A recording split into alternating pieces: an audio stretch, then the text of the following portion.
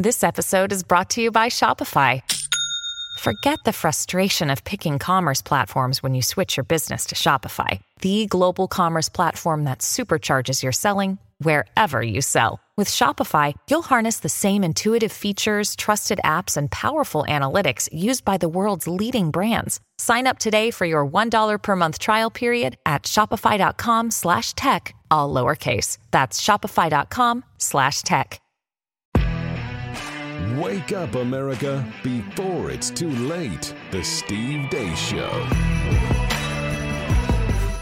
No, I am not, as you can tell, live from our posh, state-of-the-art studios here in Dallas, Texas for the Blaze. This is Steve Deace live from my hotel room in Dallas, Texas. We had to kind of make do with a bit of a makeshift program here today. And not sure if you are able to watch or listen to this live. Apparently, this is like a national story about these storms here in the DFW area.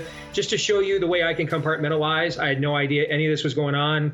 I just got up, did my thing this morning. I'm in the middle of my workout, get done. My phone's going off. I'm getting texts from, friends and family all over the country. You safe? Are you okay? I'm like, I just got done doing a bunch of push-ups, but I think I'm okay. I didn't know there were tornadoes or funnel clouds, but turns out there's a mass power outage over at Blaze HQ. I have no idea why the state-of-the-art Blaze HQ got struck down, but the hotel here in the heart of Dallas that I'm at, I'm able to do the show from. So we are here doing the show from my hotel room. You have to deal with it. You're going to hear the AC go off right next to me here every now and then. But nevertheless, we're here. We have the full crew. Todd and Aaron are back there in Des Moines, where, you guys are probably trying to avoid, winter storm warnings, not tornado sirens here in the middle of December, guys, correct? Just rain so far, but I think later on this week, and maybe even overnight tonight, it's changing so fast. Looking at those winter storms, not fun. Would you rather have a winter storm this time of year or a funnel cloud, Todd Erzen? Winter storm, big one. It's Christmas. See, I'm with you. Steve, do I have to tell you it's Christmas? Come on, Slappy. No, I agree with you. I agree. Now, if you were to ask me that question from January 2nd onward, any other day at the time of year, other than, say, late November till January 2nd, I would agree I'd rather have the funnel cloud right in the town and where I live. But to connect these two issues perfectly, when you took me down to Dallas for the very first time, and we were on our way back, and that, I believe, was in late February. And, I had the window seat, and you're looking over my shoulder, and you're just, like, whispering, it's death and desolation. So, I've had a first-row seat to your sense of despair of any snow after January 2nd, let alone deep into February. The winters have broken me, man. You guys don't hear me complain about heat. When was the last time you heard me complain about how hot it was? The winters, though... The winters have broken me. I'm a mess. I'm a wreck. I'm a complete and total beta from about the middle of January until about the middle of March. I'm not proud of it. Frankly, I'm ashamed. But it is what it is. The winter has absolutely broken me. Before we get to, well, first of all, the rundown of the show today, you guys maybe have heard the story about the business in Virginia denying Christian customers. We're going to have more on that here at the bottom of the hour. My daughter will join us next hour. Fake news or not next hour. Pop Culture Tuesday next hour. We're going to give you some of the details on a screening of a certain film that we held yesterday here in Dallas. So we got a lot going on here on the show. But before we get to all of that and Aaron's rundown, breaking news this morning that has yet to make it into Aaron's rundown that I think we have to address, guys. Florida Governor Ron DeSantis announces this morning that he is petitioning the state Supreme Court for the appointing of a statewide grand jury for the purposes of investigating Pfizer and Moderna for crimes and false claims. Your thoughts? Let's go. Let's go. That's a huge deal. Also, I want to be the first to say, hashtag Ron DeSantis didn't kill himself. Well, that too. At this point, Ron DeSantis and Elon Musk better have the two best personal security forces on planet Earth. But Todd, your thoughts? You remember, what was it, a couple years ago with one of the pictures of the year where Trump and like two other dudes around that orb? Yes. Well, yes.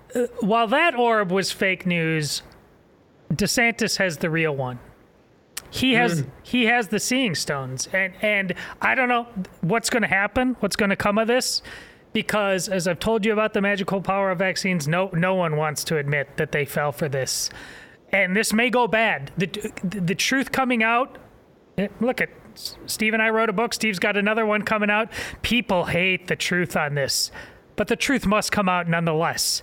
And God bless this man for saying, who else? Here I am, Lord, send me. And then you have Elon Musk, who this morning has begun restoring the accounts on Twitter of COVID heroes, beginning with the two biggest names, in my view, of all those who were banned. Robert Malone, who, of course, is a pioneer in mRNA technology, one of the most renowned, decorated virologists of this age pre-COVID. And then Dr. Peter McCullough, maybe the most decorated cardiologist in American history prior to the advent of COVID. Both of their accounts, as far as I can tell, those are the first two of the COVID heroes, the Solzhenitsyns of COVID, if you will, the heroic dissenters. Those are the first two to have their accounts restored as of this morning. I'm not sure if more have, but what do you guys think about that? Todd, I'll start with you this time. Well, I think this is, a lot of people are saying it, thank goodness it's about time. People have been for weeks, and we've retweeted or tweeted the need to get them back on. But this does not seem to be like random by Elon Musk. The way he's going about this, the sequential notion of information dumps by various different reporters. I don't know exactly what the plan is, and I believe we're going to be discussing that perhaps later Correct. on in the overtime. But there is a plan there, and that's reassuring. And along those lines, Aaron, Musk has also said that, yes, there will be a release of the COVID Twitter files of the censorship and the metrics they use to impose that forthcoming, similar to what he's already released so far that we'll be talking about later today for fake news or not. What do you think? Yeah, I think I think this is all good. I mean, I don't know when people like Shannon Joy and Daniel Horowitz are going to get their original accounts back. I guess they're further down the totem pole. I don't know what process there is for that, because we saw it was Jay Bhattacharya. He talked about he was actually invited by Musk to go to Twitter's HQ because he's right there in the area anyway at Stanford. He's the epidemiologist that Francis Collins called, among others, fringe, by the way, Stanford epidemiologist.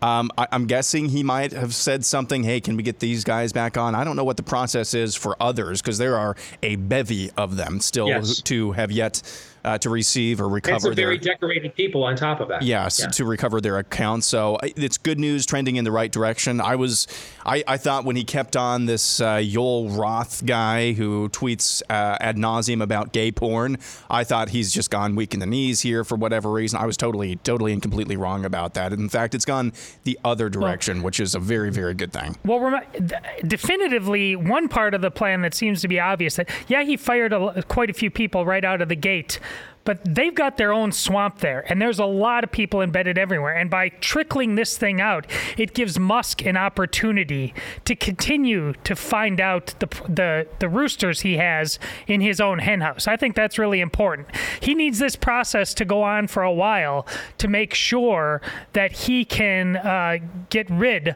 of all of the people, and no one can, I don't think people can hide out maybe for a couple weeks. He wants all of them. Elon Musk wants all of them, and he keeps tweeting out winks and nods to us. You think it's, when he's doing stuff like my pronouns are Fauci, prosecute Fauci, he's doing that as much to send a message to the people still working there who need to make a decision about what they're doing with their lives. That is a great point. This morning, Twitter's Trust and Safety Council got disbanded. Number one, I didn't know such an entity existed. Number two, Twitter has long, and this was a complaint pre-COVID and really pre-2020 and pre-Trump when Twitter was much more of a free-for-all from a free speech standpoint, which was its original vision, prior to Trump using it to win the election, the unforgivable sin. And so the spirit of the age had to make sure there were no repeats after that event. But even prior to that, there were complaints about Twitter being a haven for child pornographers, human traffickers, child sexploitation. If they weren't shutting all that down, and Musk said that was his number one priority when he bought Twitter, and it was considered one of the worst sources outside of the dark web in the world for access to that kind of content. If the Trust and Safety Council at Twitter weren't protecting children from sexploitation and human traffickers, guys, what in the Sam Hill was the Trust and Safety Council at Twitter doing all this time? Well, it's the opposite of their claims are always the truth. They don't care about trust and safety. They have to make sure that words like conservative are constantly conflated with misinformation, et cetera, so they can go on and be the worst people in the history of the world. Yeah, right on. One other note real quick. There's also something that Florida Governor Ron DeSantis announced this morning as well. Some sort of panel or task force to investigate the information disseminated by CDC, NIH, NIAID, things like that as well. I think that could be a big deal as well, at least to have some sort of mouthpiece to push back officially from the state level against some of these bad actors. I think that could be a big deal as well. I had not heard about that part of it, but that is now you've got a two-pronged approach there, that if your state Supreme Court goes weak in the knees and doesn't appoint a grand jury, you're still prying the Overton window open with your branch of government where that information flow is concerned as well. So, I mean, essentially what Ron DeSantis has done over the last 2 years in the state of Florida through aggressive levels of interposition has created a parallel republic in the state of Florida, an alternative republic in the state of Florida. And along those lines, those are some things that I know a lot of people are trying to do right now on a mass scale, a parallel economy, an alternative economy. That's what our friends over at Public SQ, that's what they're trying to help you to do as well, short for Public Square. It is the app that wants to create the largest platform of patriotic, freedom-loving businesses that the country has ever seen. So whether you want to support the restaurant that only buys farm to table locally, that coffee shop that stood up to the COVID mandates, the local bank that says they're never going to cancel you for your views, you can find them with this app, Public SQ for Public Square. Just go to publicsq.com to download the app right now. publicsq.com. Download the app there. There's also an interactive, censor-free community groups where you can connect with other local members. It's absolutely free to join. You can list your business there too if you want. So download the app today on their website, Public SQ for Public Square, publicsq.com. So pardon the delay. Let's get to it. Here's Aaron's rundown of what else happened while we were away. What happened while we were away, brought to you by the Twitter Files Parts 2 through 5. I'll give you a quick 10,000-foot view of what we've learned as more dumps of documents from the old Twitter continue to come out. We learned that Twitter literally had a button they hit to shadow ban people, except they just called it visibility filtering. We also learned Twitter was indeed squashing distribution of some of Donald Trump's tweets while he was campaigning for re-election. We also learned that pressure to ban Trump from the platform was highest from within the company, and that content moderation was done on the fly and based on gut feelings of Twitter's censors. Here are just a few things Elon Musk has tweeted in the past few days. Quote, "My pronouns are prosecute/Fauci. The woke mind virus is either defeated or nothing else matters. The Branch Covidians are upset, LOL." In completely unrelated news, here's Anthony Fauci. Yeah, I mean, that is a difficult issue to address. And the only thing that we can do while maintaining people's freedom to say what they want to do is to really get out there and be very proactive in putting out science-based, evidence-based, data-based information, because it seems like the people who spread the disinformation are very energetic and seem to have nothing else to do but do that. In further unrelated news, tweet from CTV News, increased heart failure deaths linked to extreme hot and cold, according to study. In further unrelated news, beloved and legendary college football coach Mike Leach passed away this morning at the age of 61 after having suffered a heart attack just a few days ago. In further unrelated news, here's Tony Fauci once again. And Dr. Fauci, what do we say if we have a family member who is still hesitant about getting the vaccine?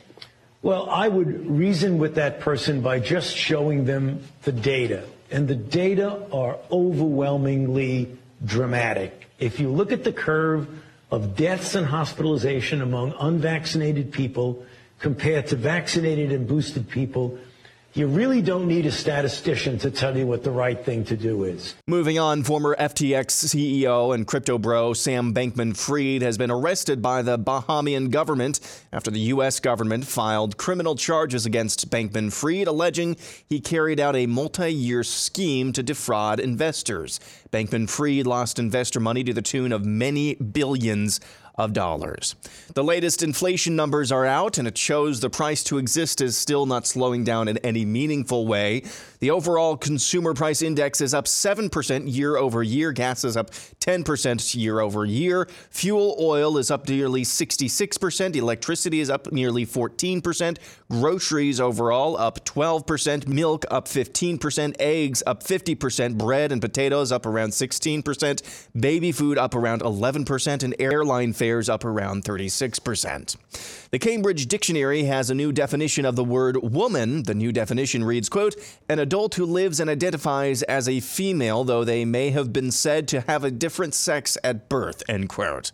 A lesbian woman in Norway is facing criminal charges and potentially 3 years in jail under that country's hate speech law for stating that men cannot be lesbians.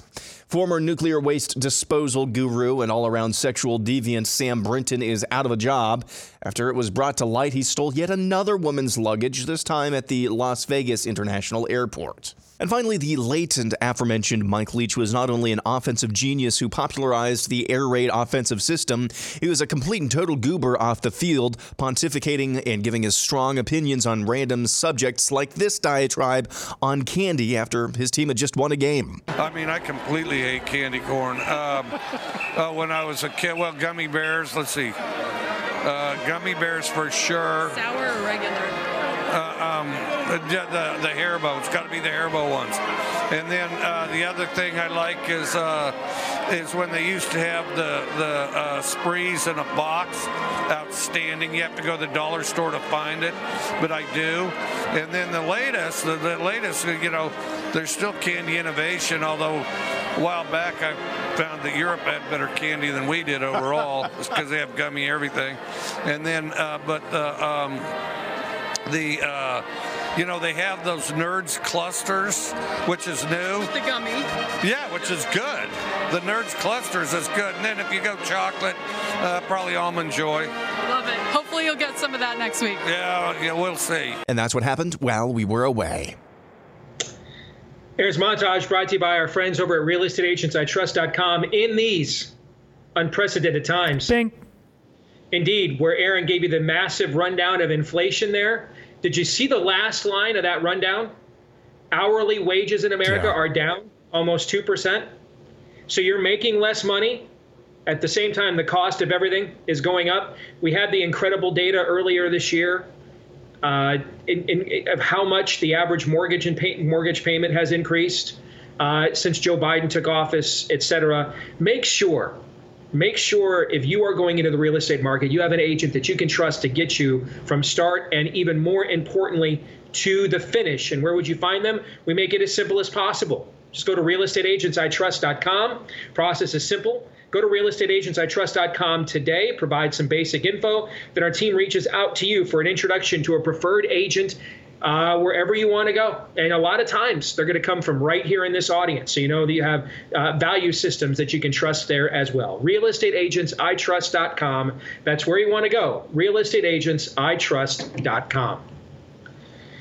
So the two Fauci clips that were played there. Number one, agree with every word that he said. Wholeheartedly agree with every word that he said. Let's have open speech, but if people come at you with misinformation, hammer them with the truth and the data. because those who are purveyors of misinformation are extremely aggressive while purveying it. Gentlemen, tell me what you disagree with there. I couldn't agree more. It just, I mean, he, in many respects, summed up most of the shows that we have done over the last 33 months going on this program. It just so happened, though, that the aggressive purveyor of misinformation we all too often had to confront, gentlemen, was him. He was the one. He was the one that we had to confront with facts and data. Your thoughts? Well, as I just got done saying with Twitter, they are, of course we agree with it, but they're always guilty of doing the very thing they're blaming others of. And again, as we, Steve, our book on this, and I've been reminding people by reposting the cover several times in the last week. That came out when? Remind me, April of 2021? March of 2021. March of 2021. We've known this about how this guy works for a very, very long time, which again is why applaud DeSantis for doing what he's doing. But this, this is like, didn't Musk actually just call it Fauci worm tongue or something recently as well? This is we're dealing with the dark magic here. It's not going to be easy because this trance has been going on for so long. People are instantly rushing to Fauci's defense. It doesn't matter how many, more and more Mike Leaches are going to happen. They're going to be falling because this thing is a ticking time bomb and no one wants to admit it. This is going to be hard work. For example, Aaron, in the next clip you played of Fauci, he's talking like it is still April of 2021. Look at these curves. Look at these curves, okay? I came out on Twitter with some data over the weekend. And a buddy of mine is a banking CEO here in Iowa. Should be pretty good with numbers, you'd think, right? You hope, okay? I had him look at the total excess deaths numbers in Iowa, just in our own state, compared to where they have been the last couple of years and where they were pre-COVID. And here's what you find. What you find is deaths this year are a little down from last year, but pretty much on par with where they were in 2020, and are way ahead of where they were in 2017 into 2019 on average, the pre-COVID years. Here's the problem. They're going to say, people like Fauci are going to say, if you get to confront them with numbers like that, Aaron, because often you don't, but if you get to, like, look at the fawning media person, oh yes, and say, oh yes, just feed me more BS. Yes, by all means, I will regurgitate because I also am worm tongue. Yes, okay. If you get to actually confront them with data like this, here's what they always say, long COVID. So I'm not going to give you that option because only one time, Aaron, in the last now 283 days in the state of Iowa has daily COVID deaths reached double figures, like 10 or more. Only one time has that happened in the state of Iowa in 283 days, and it barely reached double figures. July 10th, 10 people died. Were listed as COVID deaths in Iowa. That is the only time in the last 283 days that we have reached double figures of COVID deaths in this state, despite the fact our total excess deaths January through the end of October are way ahead of the trend line in the pre-COVID years of 2017 to 2019. There's some damn data for Anthony Fauci right there, Aaron. That's the point of the conversation. If you ever get the opportunity to confront some of these fools with actual data, that is the point of the conversation where they just start going off emotionally on you and saying you're a science-denying freak show. You don't like to wear masks because you want to kill grandma. That's the part of the conversation where that turns. And with Anthony Fauci again, and I don't know why it seems like he's leaving the scene now and we are seeing more from him as much as we have since April of 2020. It seems like maybe this is just kind of a final hurrah. I hope that's what it is. But the amount of duplicity, I'm not sure how much more I can take from this guy. Really. Between this, every day we see clips like this and that deposition. I mean, this is one of the most wicked persons in this country, maybe that we've ever seen. maybe that we have ever seen. And that is saying something. And yet, half the country believes he's some sort of oracle of truth. What do you do with that? What do you do with that? Well, as we've said many, many times, and Todd just alluded to and said, it has to be defeated. It has to be absolutely crushed and defeated. Elon Musk understands this. I don't think he understands it at a spiritual level, but he at least understands this. And I would just say at the end of the day as well, too. I was saying that I was kind of providing my commentary while the montage was playing. And he's talking like, look at the curves. It's just really well rehearsed and polished. It's just like he knows he's talking to rubes. He knows he's talking to people. Absolutely. It doesn't matter if he got up there and started making fart sounds with his armpit, they would still jab themselves for the 666th time. This is the level of cult that we are up against and that he is the figurehead of. It's exactly why he is here again. We can't even believe it here on this set and our listeners. But the reason why he is suddenly rising while Musk is doing what he is doing, and we're turning the McCulloughs of the world to the fold, it's because Fauci works. He really works on people. He's worked this whole time. For the most part, there's a lot of people doubting him, of course. Most people still believe in him. Most people still believe the vaccine was necessary. Most people still believe that this whole pandemic was something, just an accident. And the worst person in the world regarding the pandemic was probably Donald Trump and not somebody else. They still believe this. That's why we have so much work to do. And rolling Fauci out again just goes to show the weapon he has been in all of this. And as much as we'd like to think we have, we really still haven't kneecapped him even close to the way that needs to happen. My wife and I, when we were younger, loved the Buffy the Vampire TV show. And one of my favorite episodes is Buffy's senior prom.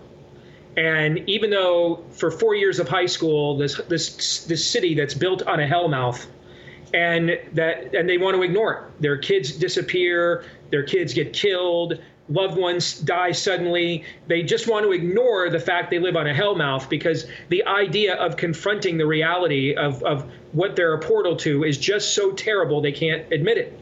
And so this heroic figure that the church appoints these slayers in every era to fight back against hell, and Buffy's the appointed slayer for this hellmouth, for this era. And you'd think she'd be, a queen, the queen of the prom. She is and she's an outlier. They hate her. They hate that she never gets thanked for saving their lives, because every time she does, it's a reminder of the truth that they have lied to themselves about in this community for who knows how many years, because it's just too horrible to accept. And finally, she ends up missing her senior prom, saving the school from, I think it's a pack of werewolves that come out of the hellmouth from down below. And I bring that up because I'm starting to wonder if the biggest impediment to getting to the truth of this, ultimately, en masse, isn't fixtures like Anthony Fauci or entities like CDC, but when you have less than 15% of American adults took this clot shot, took this poison juice at least once, fewer than 15%, are that many people, guys, going to want to admit what they've been had, are going to want to admit what they subjected themselves to and recommended for others? Are they going to want to? Is there enough humility in this country to admit an error of that, a scam of that magnitude? I think that might be the impediment here. As long as they can remain anonymous. That's where we are. I don't like that. I don't like what that says. But if there was a way to do that and stay anonymous and maybe get some recompense for it, I think there is. You nailed it, Steve. It has to do with teachers in the school district. Not all of them are groomers. I don't believe all of them are groomers. I believe most aren't. But most of them are silent on this. Where are the school districts, no matter where they are, even in red states, where there's a bunch of teachers coming out and they're saying, oh, hell no, here and no further. That's not happening. And that's also happening for the very same reason you talked about, Steve. They know that their lies about inclusiveness and all this has led to this moment, and they don't want to stick their neck outs. That is the true pandemic. Aaron, we up against the break here? 30 seconds. All right, when we come back, we're going to Virginia, And some of you saw this story that emerged from the last week about a business there denying service to people on the basis of their Christianity. We're to talk to somebody who is at front and center of that story and more coming up here in just a matter of moments right here on Blaze TV. You're watching, listening to The Steve Deace Show. Thank you for tuning in. The Steve Deace Show.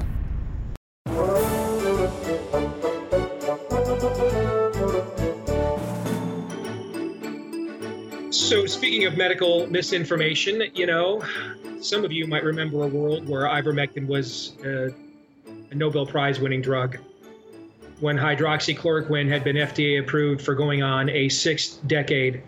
And then suddenly, I guess we could sit here and debate the efficacy of those medications as effective treatments for COVID-19, but they were even called to be unsafe, deadly. The maker of ivermectin who accepted a Nobel Prize for their drug, put out a press release last year claiming their drug was now dangerous. That's the level of dishonest gaslighting we are dealing with here with the current spirit of the age public health regime where truth is absent. That's why you want to make sure you contact our friends over at Jase Medical. Winter is coming, like any day now. That means cold, flu season, virus season at a peak.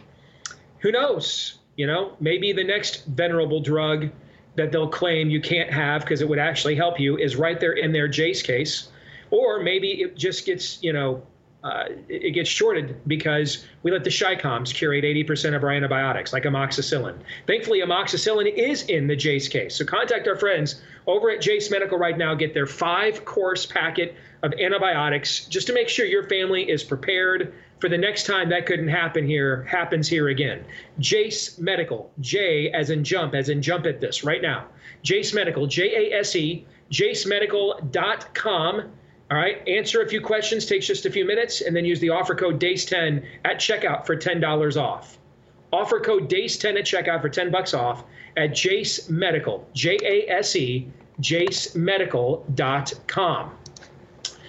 Well, I know a lot of you have heard the story about a restaurant in Virginia that told the Virginia Family Foundation to get out because of its moral views. Victoria Cobb is with the Virginia Family Foundation. She joins us now here on Blaze TV, radio, and podcast, and it's a pleasure to have you with us. How you doing?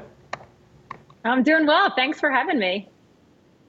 So, Victoria, the proverb says there's, one man's story seems true until you hear the other side, right? So this is now where you need to come clean. You guys went in there, you raised a holy ruckus, you destroyed the place, you didn't tip well, you treated the service people there very poorly, and this is just an excuse for the fact you went in there and showed your ends and embarrassed yourselves. Is that actually what happened? No, unfortunately, we didn't even have the opportunity to prove that we would have been very charitable, kind, and excellent customers because we weren't allowed in the door in the first place. So tell us the backstory here. Did you guys know in advance what the ownership of the management of this restaurant, where they were coming from? Did they pick on you guys uniquely after knowing who you are? Had they done this to some other people? What's the backstory here?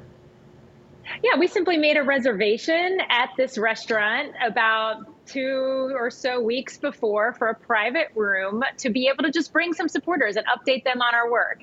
And unfortunately, about an hour and a half before, we got a call from one of the owners, and they simply said, "We're canceling your event." And when we asked why, they said, "Our wait staff refused to serve you." And then, of course, they issue a public statement. You may have seen it. It has many words. It's an incredibly hypocritical statement where they use all sorts of flowery words like inclusivity and welcoming environment in order to defend their refusal, their intolerant behavior, their hateful behavior. And so all that to say, we don't know if they've ever done this before. They've certainly never done this to us before, but it's shocking that a restaurant prejudges its customers with a political or religious litmus test and says, nah, we can't even, give you the opportunity to have food to see if you would have been a kind, charitable, and appropriate customer.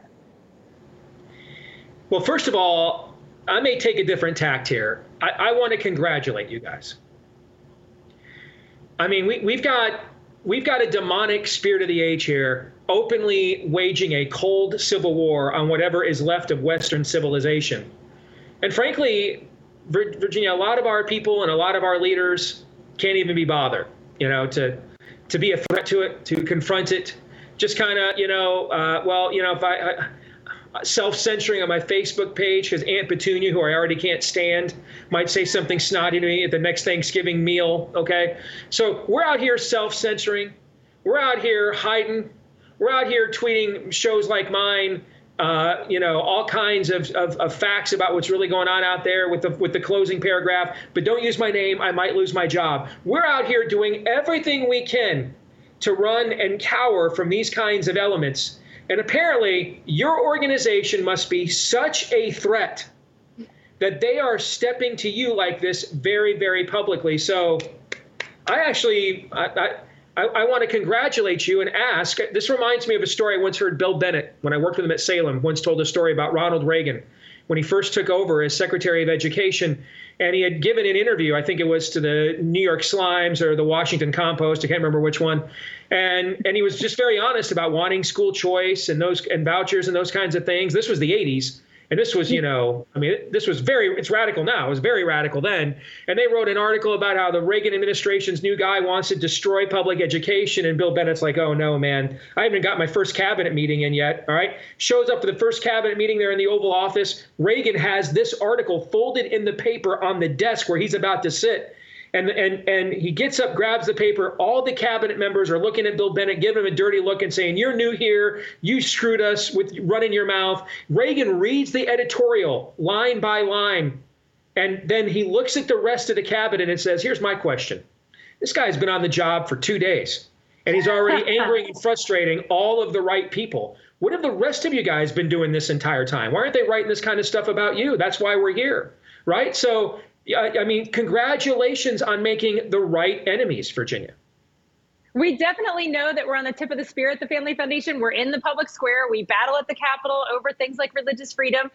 They referenced our views on abortion. We absolutely, they said something about human rights, and we think of ourselves as the ultimate human rights organization. What is more of a human right than the right to life? And so we do that. We also, we have a law center. And so every day we're actually defending people who have lost jobs. You mentioned, all the people that are, trying to prevent this from happening by self-censoring. But there are people out there that have literally lost their livelihood because of their faith. They're walking out their values. This was the vision of our founders, to exercise our religion. And these people are doing it, and they're paying consequences. And so we are glad to be a part of that. We're happy to defend what we believe. We're happy to continue to speak loudly.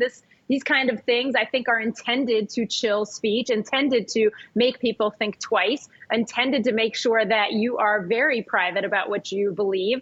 And we're just not going to go quietly. So let's talk about this from a legal standpoint for a moment, right? People on our side have been arguing for the last few years against so-called bake the cake bigot cases, right?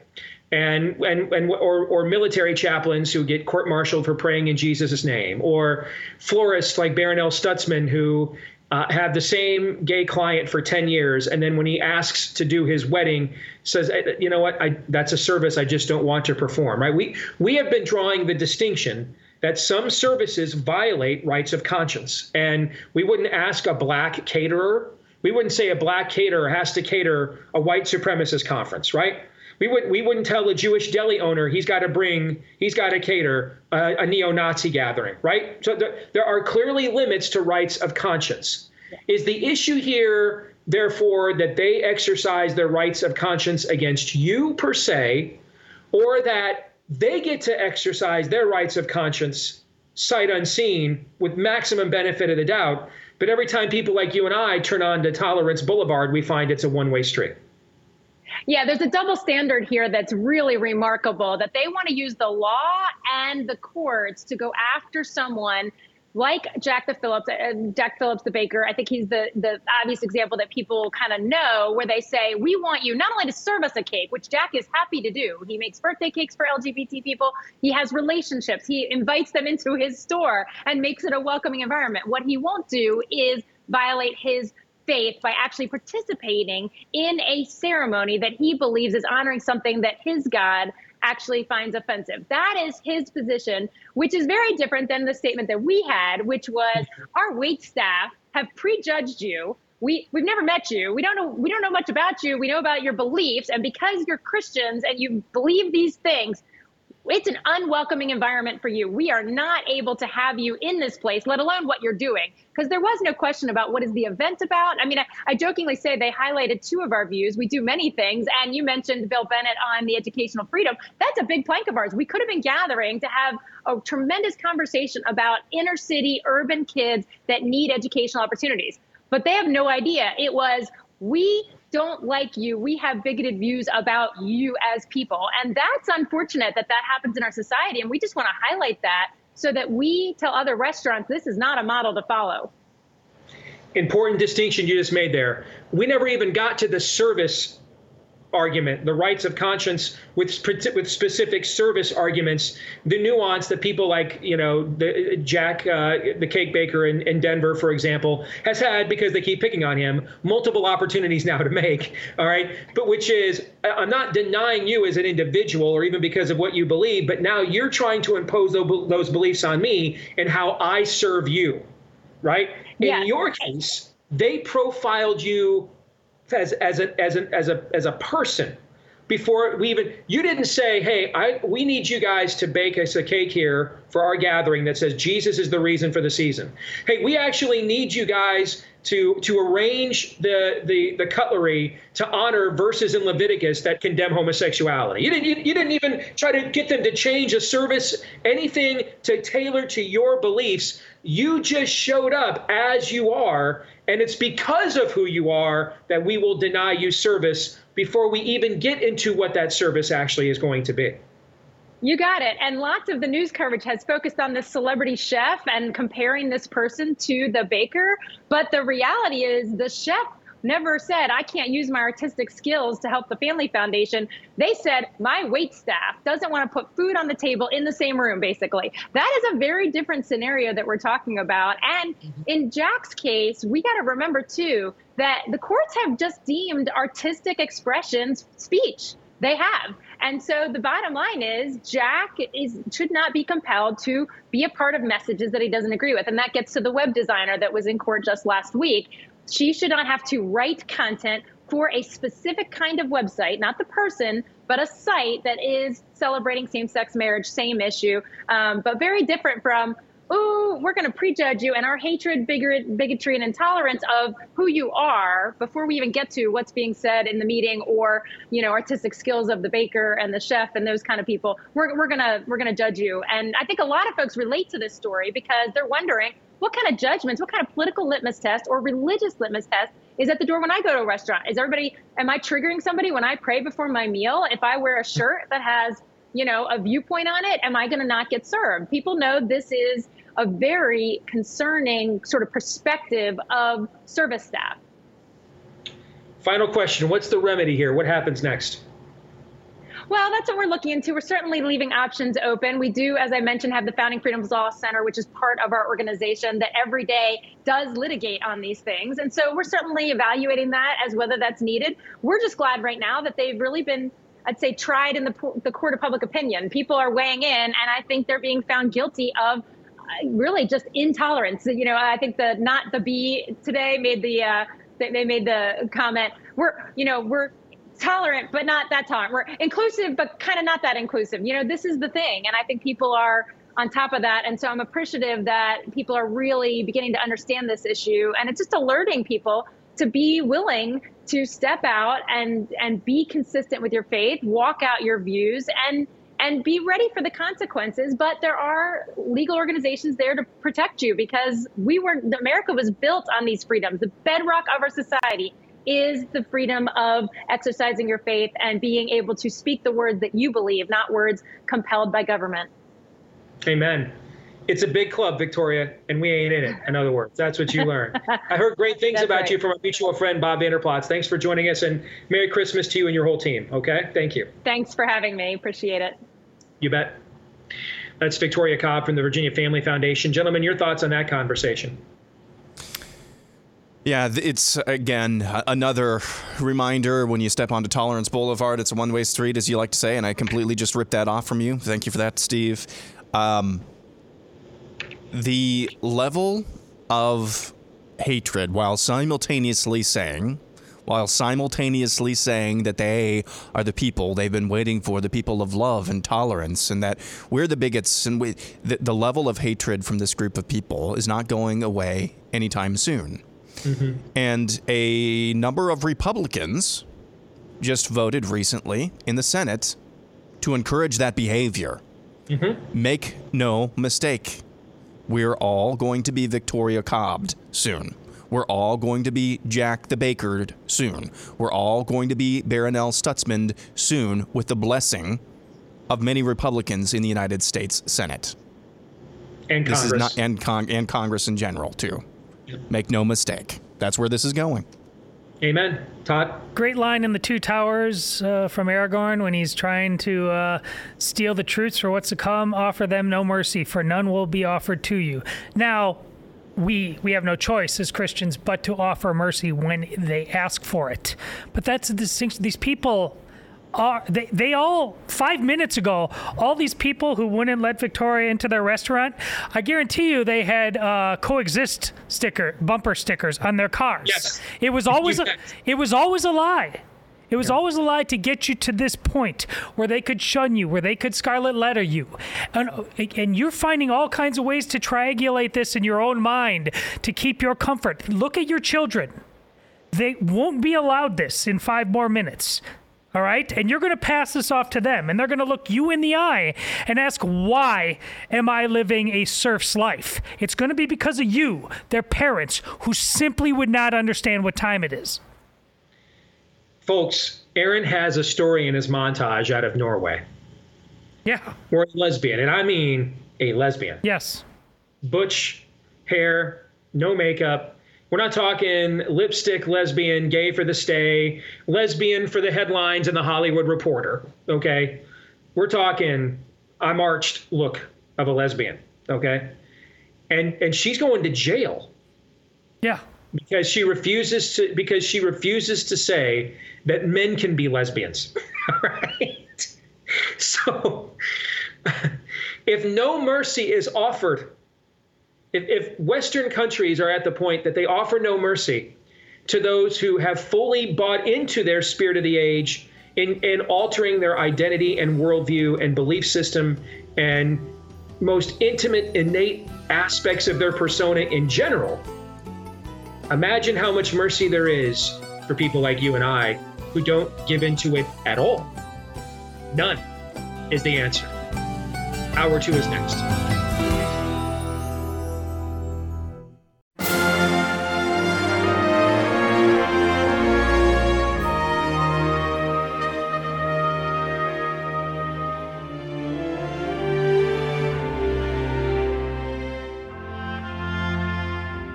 All right, back here from my hotel room in Dallas because it was biblical here a few hours ago. I mean, it looked like a scene out of Ghostbusters, cats and dogs living together, tornadoes touching down here in DFW. We had a mass power outage.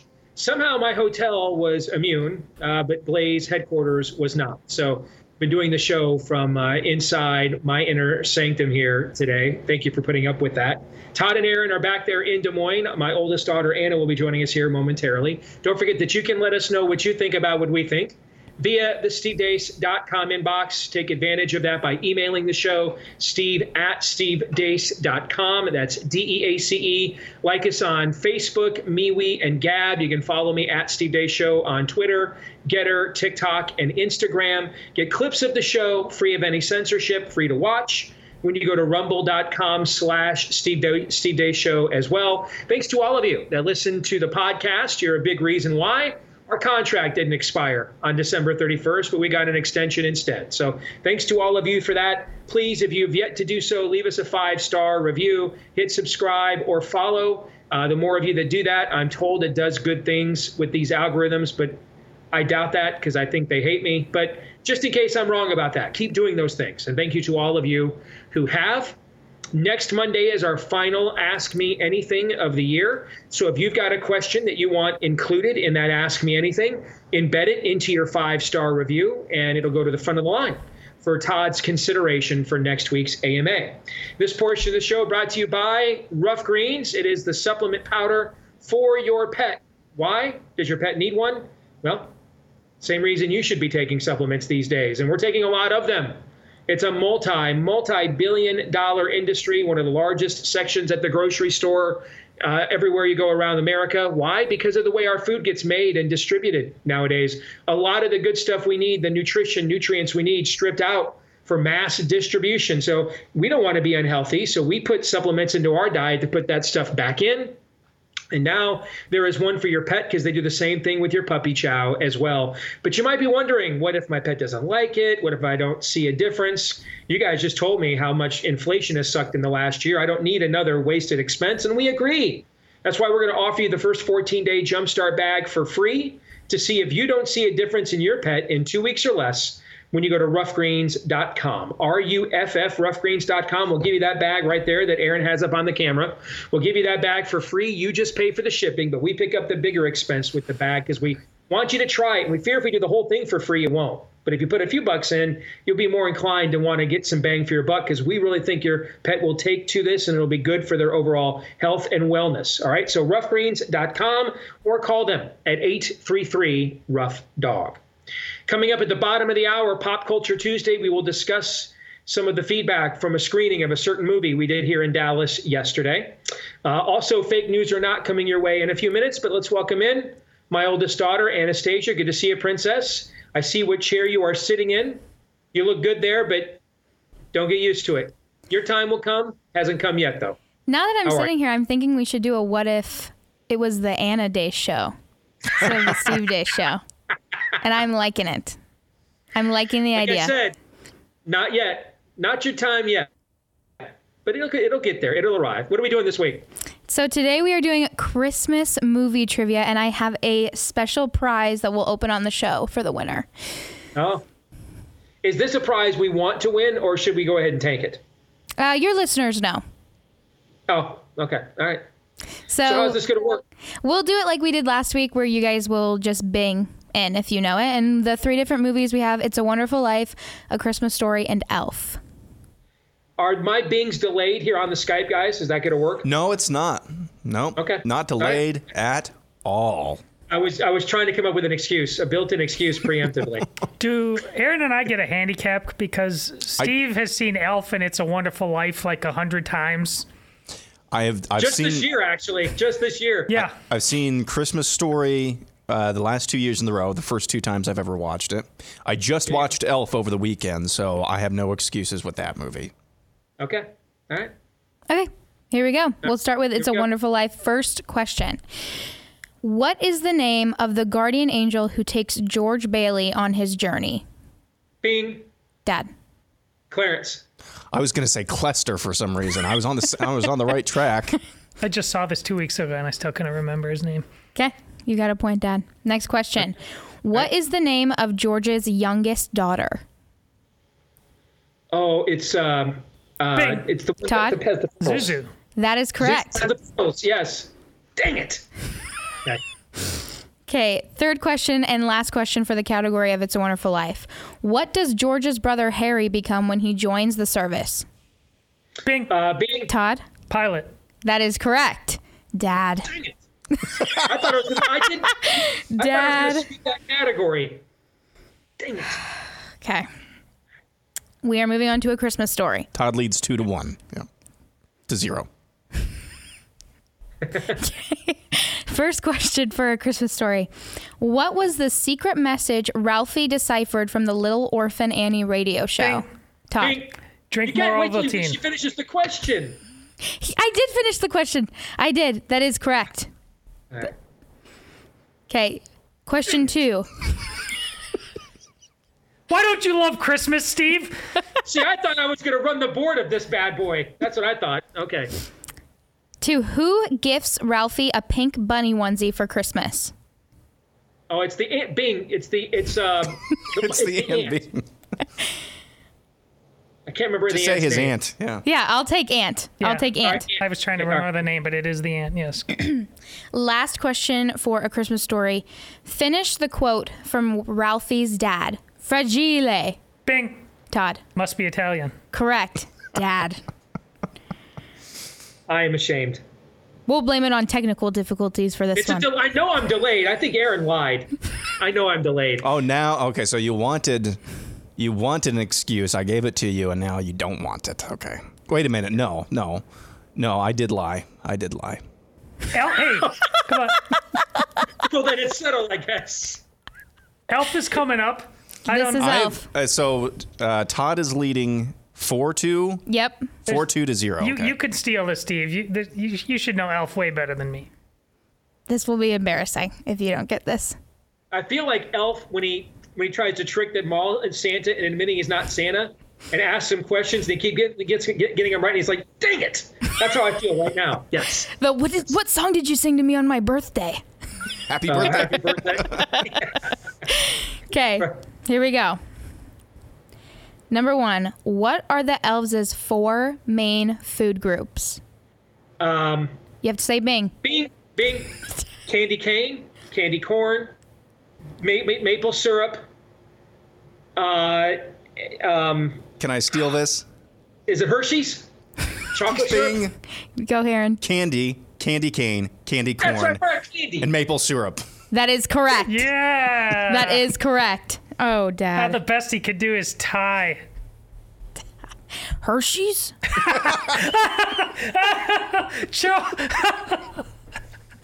Oh, yeah. Dad. Okay. Question. Hold on a second. I'm having some technical issues here, guys. Yeah. She's named Anna and she's your daughter and it's awesome. How's the Anna Day show looking now? Anyways, question number 2. What store does Buddy get a job at when he arrives in New York? Bing. Dad. Gimbals. That is correct. Last question. How many cookies did Buddy cram in the VCR? Oh, wow. I can't remember that. Bing. Aaron. 13. That's close. Wow. Bing. Dad. 16. Okay, I'm going to give that to Aaron because it was 11. 11. Wow. Dang it. So Todd won. Todd, would you like to open your Christmas I gift? would love This to. present sucks. I would love to. Man. Christmas slappy. Good grief. What do I got here? Oh, yes. Green bean casserole. Look at that. Look at that. Beautiful. See, I knew there was a reason I didn't win. I've got the recipe right here and the French onion crisps right here for you. Did you make it? No. Who made? Well, that's right. You ate it too. Who made it? My dad's mother-in-law, my Grandma Mary. Oh. Big fan of the show. She was very excited for God this. bless you, woman. God bless you. This, I mean, Todd's going to eat that on the show. I am. Microwave at next break, and you'll see me live and in Technicolor eating green bean casserole. I think there is a little bit of a conspiracy theory I have going here. I think Steve knew that this was the present the whole way, and that's really the reason he's in Texas right now, to get as far away from that as possible. I'm telling you right now, Erzin, if you open that into my studio, open air into my studio, you are fired for Christmas. I'm telling you that right now. All right. If I get back there on Thursday and there is any lingering scent of that monstrosity in my studio at all, you are crap canned for Christmas, brother. I'm just calling that right now. I might just have to risk it. God bless us, everyone. Yeah. And Merry Christmas, man. Thank you, Princess. Appreciate it. Thank you, Anna. So glad I didn't win. All right, let's get to fake news or not. And I want us to reset the conversation that we had.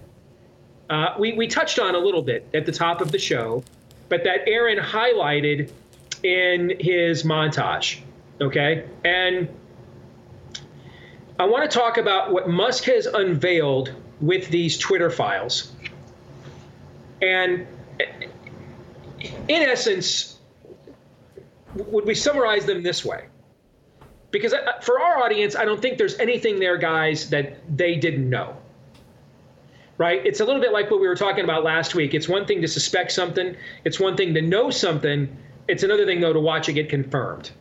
Right? And so what all Musk is doing is confirming that Twitter put its thumb on the scale, put its heel on the scale, put the full body on the scale, put multiple bodies on the scale, that they were essentially running a government protection racket, that they got into bed with government. They were coordinating with elements of government, intelligence, FBI, et cetera, health officials, et cetera. Everything that you could imagine that we were all told was conspiracy theories, in essence, has all been verified, including they were looking for reasons to ban President Trump, for example, even though they were admitting in their internal communiques he hadn't violated any of their terms of service. Before we get to the broader conversation of what's at stake, are there any other details there? Because I don't want to glom over them either, because there's some very important stuff, like the guy that was essentially, this Yoel Roth was a complete and total creep-er. Is there something specific that you guys think we should address that was in those files before we move to the broader conversation? Well, I think we didn't know the relationship, and not that I'm surprised by it, but it could have gone multiple ways. We did not know, in fact, the relationship with the power brokers, the button pushers, the final deciders, and then the mob that works at Twitter. Mm-hmm. And it just recently, came out that yes, the power brokers wanted to do this. We're discussing doing this, but when it did not come out to the satisfaction of the internal mob, that they weren't necessarily going to go all the way, at least not now, whatever that means. The mob at Twitter absolutely went nuts and put their boot on the throat of their own bosses. And that seems to be what the last straw was. Did you guys get that, Reed? Yeah, you're right. Yeah, no, yeah. That's the vibe that I got as well. I think it cannot just be, I meant to put this in the montage. I think there was a little bit of confusion. There was an FBI CIA spook who was basically in charge of the censorship regime at Twitter. Is that bad? It's, again, I repeat this and I keep repeating this. It's like conservative treehouse, or what's another just kind of loose, fast and loose with the facts type of right-wing website. It's like they wrote some piece of really bad fiction propaganda, except it's real life. And I keep saying that because the news sounds, in anything that's revealed, it sounds like a piece of badly written right-wing propaganda, but it's actually real. So that's one other thing that I meant to put in the montage. I forgot. And I didn't want to go too far before the question started happening, but that's something I'm thinking about. So do the power brokers, are they sitting there thinking, I want to do this, but I just don't think I can be that brazen and get away with all this? And do they have some of those power brokers, including this spook, then actually being the ones to prod the mob, to get them into the froth? I mean, like I said, I can imagine this going any number of ways in terms of the internals and how this works, because whether they are the mob or the power brokers, they're all insane. They're all ultimately doing what they wanted to anyways.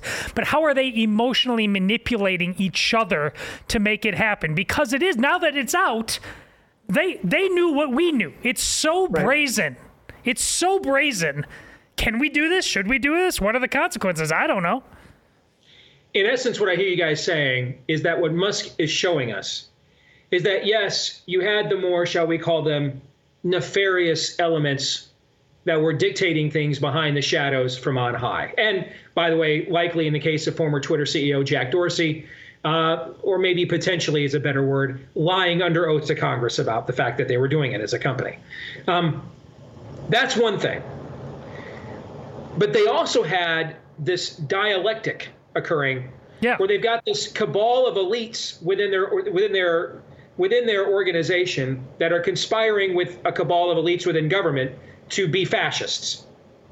And then on the other hand, we've got this charge of the light and the loafers brigade within their, within their I can't even employees, right? Okay, and so you had this demonic Hegelian dialectic, okay, where two notions that are often at odds with each other. Highbrow elites on one end over here, making decisions for the rest of the community as a whole, and then this very lowbrow, knuckle-dragging element of mom's basement dwellers living on avocado toast who just can't even every day, okay, that are bullying these people at the exact same time. So you have this. Usually, these are two variants of a woke or demonic hive mind virus, right? In the case of Twitter, they joined into a Hegelian dialectic of the same. The thesis and the antithesis, they joined into the same thing. They merged into the same stream where people that are literally sleeping at cots at work when they bother to show up are bullying around the cabal of people who are making millions of dollars and calling the shots. I mean, the worst impulses. It's like the North Pole and South Pole elves, right? The worst impulses that typically are at least at odds with each other join together here in Twitter. Is that kind of what you guys are talking about? Yeah.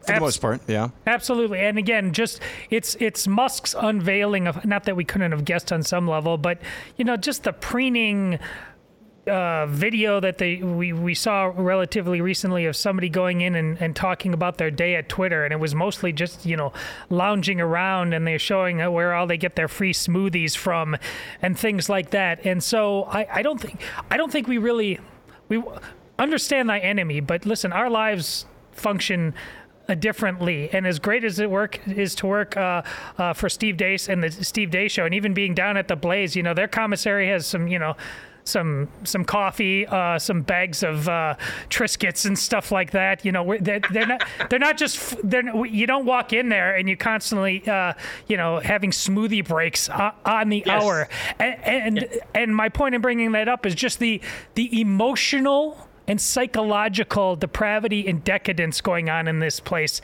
Until you're really shown it with your own eyes, you need to know that in order to know how to defeat it. And this has been educational in the last month. It's a true embodiment of the spirit of the age. Yep. Every vestige of it is embodied in the way Twitter, which operates again as the mouth of the river for the flow of information in today's media culture, is the way that it operated. So let's play fake news or not with some of the things we may or may not have learned from the Musk files, which are still ongoing, by the way.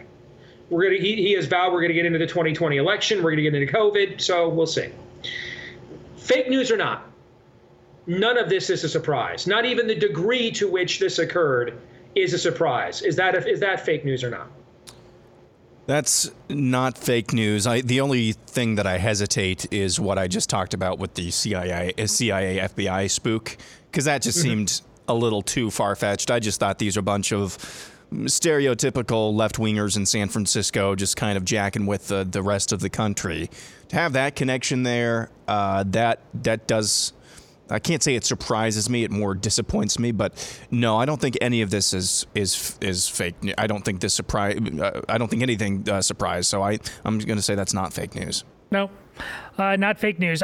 Do you remember back we were talking before COVID on the show? We were making predictions about social media beginning to put its thumb on the scale. We all knew this was coming on some level, but it went from 0 to 60 really fast, beyond even our expectations back then.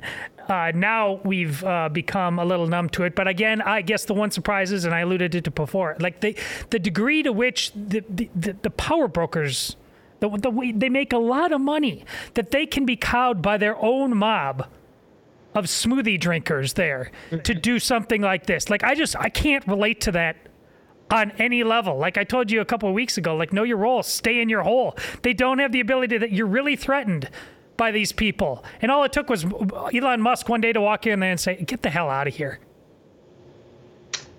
Fake news or not, further confirmation that free speech, as we have traditionally known it in America, is an illusion. We think we need to quickly revisit a couple of things. We need to define what free speech is and then answer the question. Well, I guess this is tangential, but are we to be free speech absolutists as conservatives, or whatever the heck conservatism means? So I would define free speech as being free to discuss and have discourse out in the open about things that are pertinent, as defined by, I mean, you get to define what is pertinent on any given day. Being able to discuss freely ideas about the future or state of civilization, give or take, something like that. Are we to be free speech absolutists as conservatives? I need to start saying insurrectionists or insurgents, not insurrectionists, insurgents. As insurgents, are we to be free speech absolutists? I think the answer to that question is unequivocally no. I don't want people to feel free about, to talk about that Yoel Roth guy talking about gay porn all the time, or talking about diddling kids or something like that. So that is to say, so the free speech as I just defined it, though, I think this is absolutely further confirmation. Free speech is just an illusion. So I would say that is not fake news. Name one thing of existential civilizational import that we are free to say what we really believe, short of calls for fill in the blank, saying what we really believe. I got suspended on Twitter, I think it was earlier this year, last year, for saying transgenderism is a mental illness, which it is. Name anything of existential import on Twitter, the original Twitter, that you can actually say the truth and what you really believe and not feel free or not feel threatened with banishment. So I absolutely believe freedom of speech is just an illusion. Yeah, it is just an illusion. So that's not fake news, but that has less to do with the people at Twitter that we're talking about than it has to do with the normies that last week I called the biggest weirdos of all. You keep accepting these terms, and it's not just with social media. It's everywhere you go. You're lectured by these people who never plan on giving you a voice, and they keep saying, well, we believe in kindness and tolerance, and then they turn around and they never show it to you. And it's not just in school districts. You see how parents these days of sports teams, can some of them go too far? Of course, but these manifestos that are given by leagues of parents about just shut up and let the experts handle this. You coach soccer. You're not an expert in anything. We keep accepting this notion. We don't want free speech. That's the biggest problem, and that's why it's an illusion. Next question. Nothing of consequence will occur as a result of these disclosures. Fake news or not, Todd? I think that's fake news, because Elon Musk is already showing that there's consequences, and we've been so consequence-free. Is Musk draining the swamp? Not, like we were promised in chants for the last couple of years. Is he actually doing it? He's doing it, but this speaks to what I said last week with DeSantis when we were going back and forth a little bit about that. These two men can create an appetite, and they certainly can get a lot done within Twitter and within Florida. But all of us, it's like Wonder Woman and Ares finally being defeated, and everybody just like waking up and breathing the free air again. That everybody's got to realize it doesn't have to be this way. In fact, this way sucks. The way they're showing us is much better. It goes back to what you said at the beginning, Steve, when you were echoing what I was saying, with people just finally admitting, yeah, I was had by the whole COVID thing, and admitting it. And that feels much better to admit it and move forward than the lie. But right now, people just like the lie better. So I think that there will be some consequences, because I think Elon Musk maybe believes this, but just from a business standpoint, I mean, he bought Twitter for the expressed purpose of, I think, saving civilization, or that it was important for the future of civilization. I think anything short of consequences for, I don't know where you begin. I don't know where you begin with that conversation. I think anything short of that is not going to be good enough for him, and I think he will keep pursuing this. as much as he possibly can to actually impose consequences. So to that end, final question. Elon Musk's end game here is nothing more than he's a man. This is what men of the West were like, regardless of religious views or church views. This is what men of the West were typically like. Wannabe alphas, actual alphas, not really tolerant of your BS, predatory on when it came to competition, seeking domination of others for their own benefit, meritocracies. I mean, this is what men were like before the Elon Musks of the world dominated the Robert Reichs of the world. Mom's basement dwellers were inferior to people of strength and men of strength and initiative prior to this era. This was just the order of things, that there isn't some master plan. He's just a guy. We're just not used to men, fake news or not. Oh, that's not fake news. That's perfectly said for part one of all that. But there's a part two of being a man. And I think the fact that you use the term endgame here has everything to do with what I'm about to say. What we have here is he snapped, Elon Musk, and he's basically taking us back 10 to 15 years with a kind of a do-over. And I said, don't go back to normal because normal sucked. Now, this back to normal is an opportunity to say, listen, when we could really debate things and there was a more open opportunity and give people the benefit of the doubt. But part two of that is we, on our side, when we get that opportunity again, we need to argue better. We can't be David French. We can't just be open public square, and that's the goal of all this. No, that's not the goal. The goal is the good, the true, and the beautiful. Not just talking about it to talk about it to win. That's part two of being a man. Agreed with every syllable of that. This is not fake news, and I think at the end of the day, we've seen this from Elon Musk. There are two main wannabe disruptors right now that I can see in the United States. Disruptors of the system, the regime, the spirit of the age. That would be Elon Musk and Ron DeSantis. Yep. What does Ron DeSantis have a record of so far? Following through, seeing things through. What does Elon Musk so far proving himself to have a record of? Following through. Now, we'll see if he can go all the way within his power to do so, but I would agree that's not fake news. He's just a dude. Agree with what you just said with those two guys. In many respects, they have kind of occupied the singular space that Trump did for the last few years. DeSantis on the policy front and Musk in terms of being a public disruptor front. We'll come back, Pop Culture Tuesday, and a screening about a certain movie next.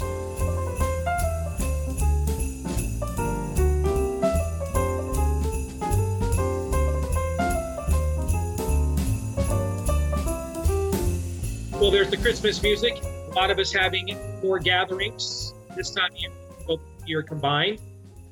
Just make sure you don't have to worry about musky smells or pet odors or anything like that in your home with our friends over at Eden Pure. Their Thunderstorm air purifier has been a big hit with our audience this year. We have read quite a few pieces of positive feedback that you guys have sent to us via the stevedeace.com inbox. No filters to buy ever and over again, so you won't have that expense nor the hassle of changing them out. But one in your basement, bedroom, family room, kitchen, anywhere. Maybe you want to have one in your home, one in your office. They come in packs of 3. And right now you can get that 3-pack for under $200 and free shipping. The 3-pack for under $200 and free shipping when you go to EdenPureDeals.com. Again, that's EdenPureDeals.com, and make sure that you use the code STEVE3 for this offer. Use the code STEVE3 for this offer, free shipping, and the 3-pack for under $200. When you go to EdenPureDeals.com, let's use the code STEVE3. So right after we're done here, you guys are going to do the overtime. I've got a bolt. I have a very important meeting about the future of our Nefarious film and some VIPs to screen this too. I screened it to some other VIPs here, our colleagues at The Blaze yesterday. One of our, several of our Mucky Mucks were there. The let's see, our CEO Tyler was there, our president Gaston was there, Ricky, who oversees a lot of our production, as well as Glenn's executive producer. Our new colleague Oron McIntyre was there and got a chance to have dinner with him last night, get to know him better. Cool dude. Chad Prather was there. We had a trained Oxford-educated theologian there who's a big fan of the show. Dr. Jeremiah Johnston from Prestonwood Baptist. I think it might be the biggest church here in the Metroplex. He is their director of apologetics. And so we rented a theater and screened Nefarious for them and some other VIPs yesterday to get their feedback on the film. And the feedback we got here is we get into Pop Culture Tuesday, where we look at the intersection between pop culture and conservatism. And the reaction we got yesterday to the movie, guys, was, I mean, it was overwhelming. I mean, it's similar to the reaction we have gotten from pretty much everyone thus far. We actually have some tweets from a couple of the folks that were at the event yesterday that I want to share with you in the audience. Chad Prather, our colleague here, saying, I want my entire family to watch this new movie, Nefarious, like right now. It needs distribution immediately. I can't wait. Chad goes on to say, I'm still talking about this movie. No spoilers, impressive and important. This is a great film. And I mean, I could see Chad pondering the movie physically, like visibly pondering the movie yesterday after it was over.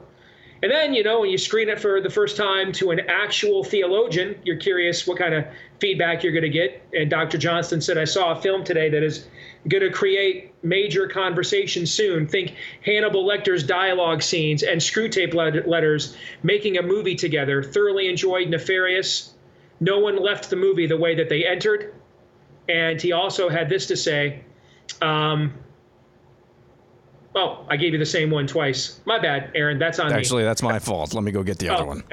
All right. The other one, I actually gave praise that, I mean, I don't even know what to say to that. I mean, he compared it to, a movie that a lot of people think is the greatest movie ever made. Now, I don't think it's that good. It's my movie. That's not that good. Okay, but to even be mentioned in the same breath as the Shawshank Redemption, he just said some of the dialogue in the movie for him was as memorable as some of the lines in Shawshank. So, guys, your thoughts on some of that feedback that we got from our VIP screening yesterday? Well, Todd and I have seen the final cut too now, and it doesn't surprise me that the feedback was what it was. This is not just, for a $3.5 million movie. It's pretty good. It's objectively a good film. You absolutely hit the ceiling, I think, of what it could have been.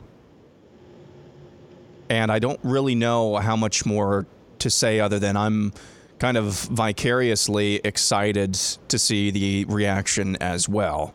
This is the first time you've screened it, I guess, for an open audience of your peers. I mean, I'm sure there are others that are kind of in the same range as you or same life situation as you, but this is the first time you've openly screened it. You've let your peers come and see it, and to have such a strong reaction, I think that speaks volumes, but it's not exactly surprising for or to me. And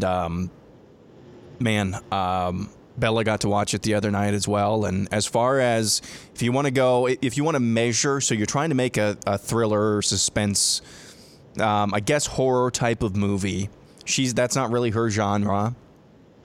And she was pretty spooked, and I don't think she'd mind me saying that. She was pretty spooked after the movie, and I don't think that's like hey, you did a good job of scaring people. I think that's just a measure of the quality of the script and the quality of the follow-through as well. Todd? Yeah, I was most taken by Prather's reaction, and I think it has a lot to do with the timing of seeing him say that in conjunction with us seeing it on Friday with our wives, because we've already reflected on this, but watching my wife, I could see her at the end of the movie kind of go into her little ball of protection just because it was affecting her and what was going to happen. But it didn't go too far. And here's how I know, because when there's movies that do that to her, even if she doesn't think it was a bad movie, it was it was fine enough, something like that, she won't want to talk about it. She'll actually want to put on a sitcom or something before we go to bed. She flush it out of her brain. Yeah, she talked about it the entire drive home, and then 24 hours later, like I think it was the next night, she just kind of out of nowhere said, it was so hard for me to sit through that movie and not ask questions or not make comments because it was so engaging on that level. And to hear her have that reaction, and who's much more reserved, and Chad Prather, who, he and reserved are not in the same sentence, it just, it means that this movie can communicate the same fundamental, very important thing to different kinds of people, which I know was the goal of this all along. It's meant to, of course, Steve's mentioned this before. There's the Christian audience that hopefully is baked in the cake of wanting to see this. But this is, this is go to Nineveh stuff too. This is speaking to the people that desperately need to hear the gospel. But as we talked about with the movie about the priest that I still haven't seen, Father Stu. Father Stu. And we talked about, was there too much cussing in that? Well, he said, people came to this at the beginning about it, and I said, the men I know need to hear this with that cussing. It doesn't mean cussing is good, but that's the language that they understand, and hearing the gospel is more important.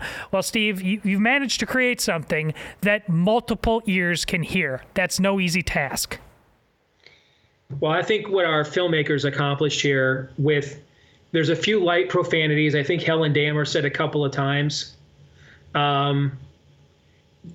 There is violence, but not the kind of gore. You're not going to see people get throat slashed or decapitated or stabbed like in a lot of horror movies with, famous killers like Jason Voorhees and Freddy Krueger and stuff like that. My wife hates that stuff. She would have got out she would have walked out because she couldn't take it. Right. And even though we get into the demonic realm, you're not going to see a teenage girl masturbate with a crucifix like in The Exorcist, or say things that are just beyond obscene and tawdry. We actually, I think, found a way to adequately but impactfully portray real evil without glorifying it, without getting into that instinct. That's exactly right. And I said when we started making this film, I talked about it on the show, I talked about it to you guys privately, I think the greatest thing that has held us back as a faith community in storytelling and we are so fearful of glorifying evil that the villain doesn't resonate as an antagonist, okay? And that this temptation that everything has to have a perfect Hallmark movie conclusion, every plot point gets wrapped up and someone gets on their knees and asks Jesus into their heart at the end. The world doesn't work that way. Our own salvation stories do not work that way. It's a broken road to get to that point. And can we adequately show that in a way that makes you recognize this is evil? I'm not to be in the presence of something like this. It's unnatural. But it doesn't allure you either. That's a difficult needle to thread. And I want to make sure our audience knows, when you get to see it next year, this ain't the Shawshank Redemption. I appreciate Jeremiah's. There's some prose where it soars to that point, but stem to stern, it ain't that. Okay, it's a good movie. It's well done. It's impactful, but let's not, go crazy complimenting each other quite yet. But what it did manage to do is accomplish some things that we have struggled as a faith community to accomplish in this realm. And that is an accurate depiction of evil without glorifying it, number one. And the telling of a powerful story without the temptation of giving it the corny, cheesy, schmaltzy ending that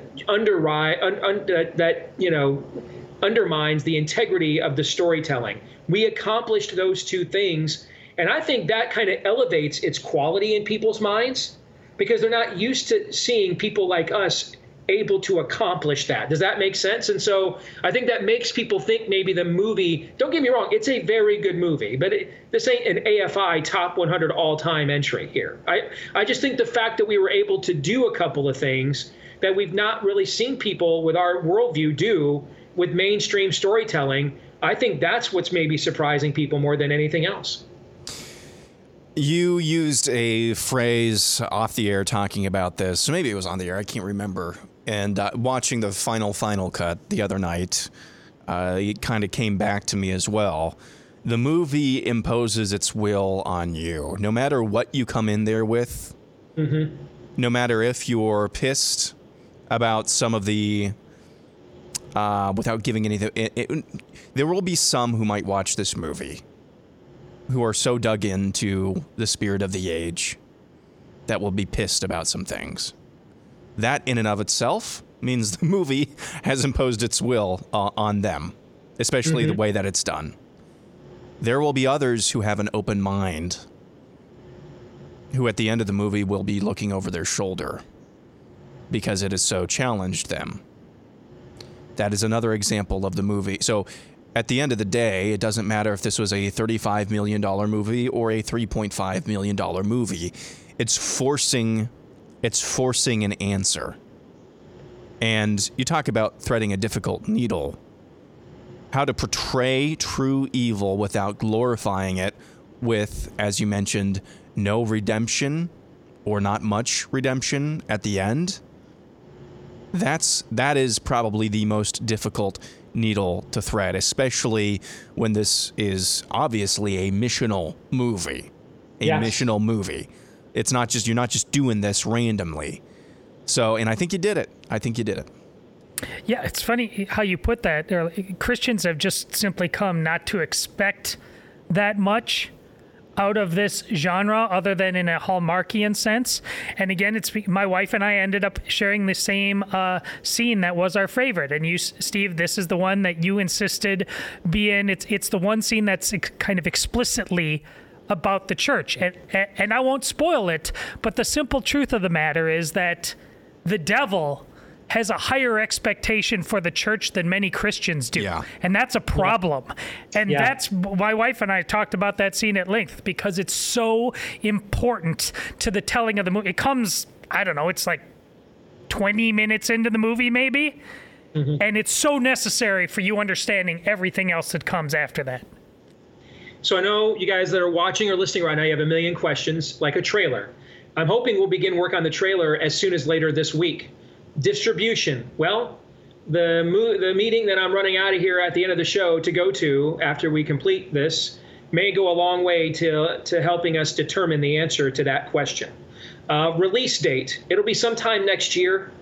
I mean, we have a done film. It could be released at any point. We want to have enough lead up time to promote it, obviously, because we think it has broader appeal beyond the faith community. In fact, our filmmakers screened it with some people that work for other conservative media platforms that are producing original content, and they were so impressed with it that they told them not to categorize it as a Christian film, not even a conservative film, that it's a good standalone supernatural thriller on its own, and has broad appeal because of the caliber of the writing and the production and the acting in the film. So those questions you guys all have, I have them too. But we now get to the point of this, now that the film is completed, we get to the point of this that we get to now start having those conversations. And a lot of those things are going to be settled probably here in the first quarter of next year. Is there anything else there that I didn't bring up you guys can think of I should mention? Not really. I think that the trailer at least, and I just see a lot of people, okay, just tell us when the movie is coming out. That will happen. It will happen, I'm sure. But I think the trailer is what people are looking forward to the most. And that's another thing, another underrated thing that you'll probably, and I trust, based on what I've seen from the movie, if the same people who edited the movie do the trailer, it'll be good. But that's another thing that you kind of have to stick as well. Yep. I mean, there's a movie that came out this year, Smile. It's an okay horror film. it's one of the most profitable movies in America this year because of how great its trailer was. So particularly in this genre, the trailer matters a lot, particularly in this genre. Do you capture people's attention with enough suspense and a good enough hook? In this genre especially, it matters. Yeah, can't wait to, I would absolutely just go pay money to go to a crappy movie, or at least just to see the trailer up on the screen. It would be so exciting to just watch other people's reactions if it's done well and done right, and I have no doubt that it will be. This is such an opportunity to catch people when they aren't prepared for the greatest story ever told. So if you guys are the praying type, this meeting I've got coming up here has the potential to radically alter the trajectory of our nefarious film. So no pressure. We'll be back at it again tomorrow. Todd and Aaron are going to stick around and do the overtime. I got to bounce. We'll see you guys all tomorrow right here on Blaze TV Radio and Podcast. Until then, John 3:17. This is Steve Deace on the Blaze Radio Network.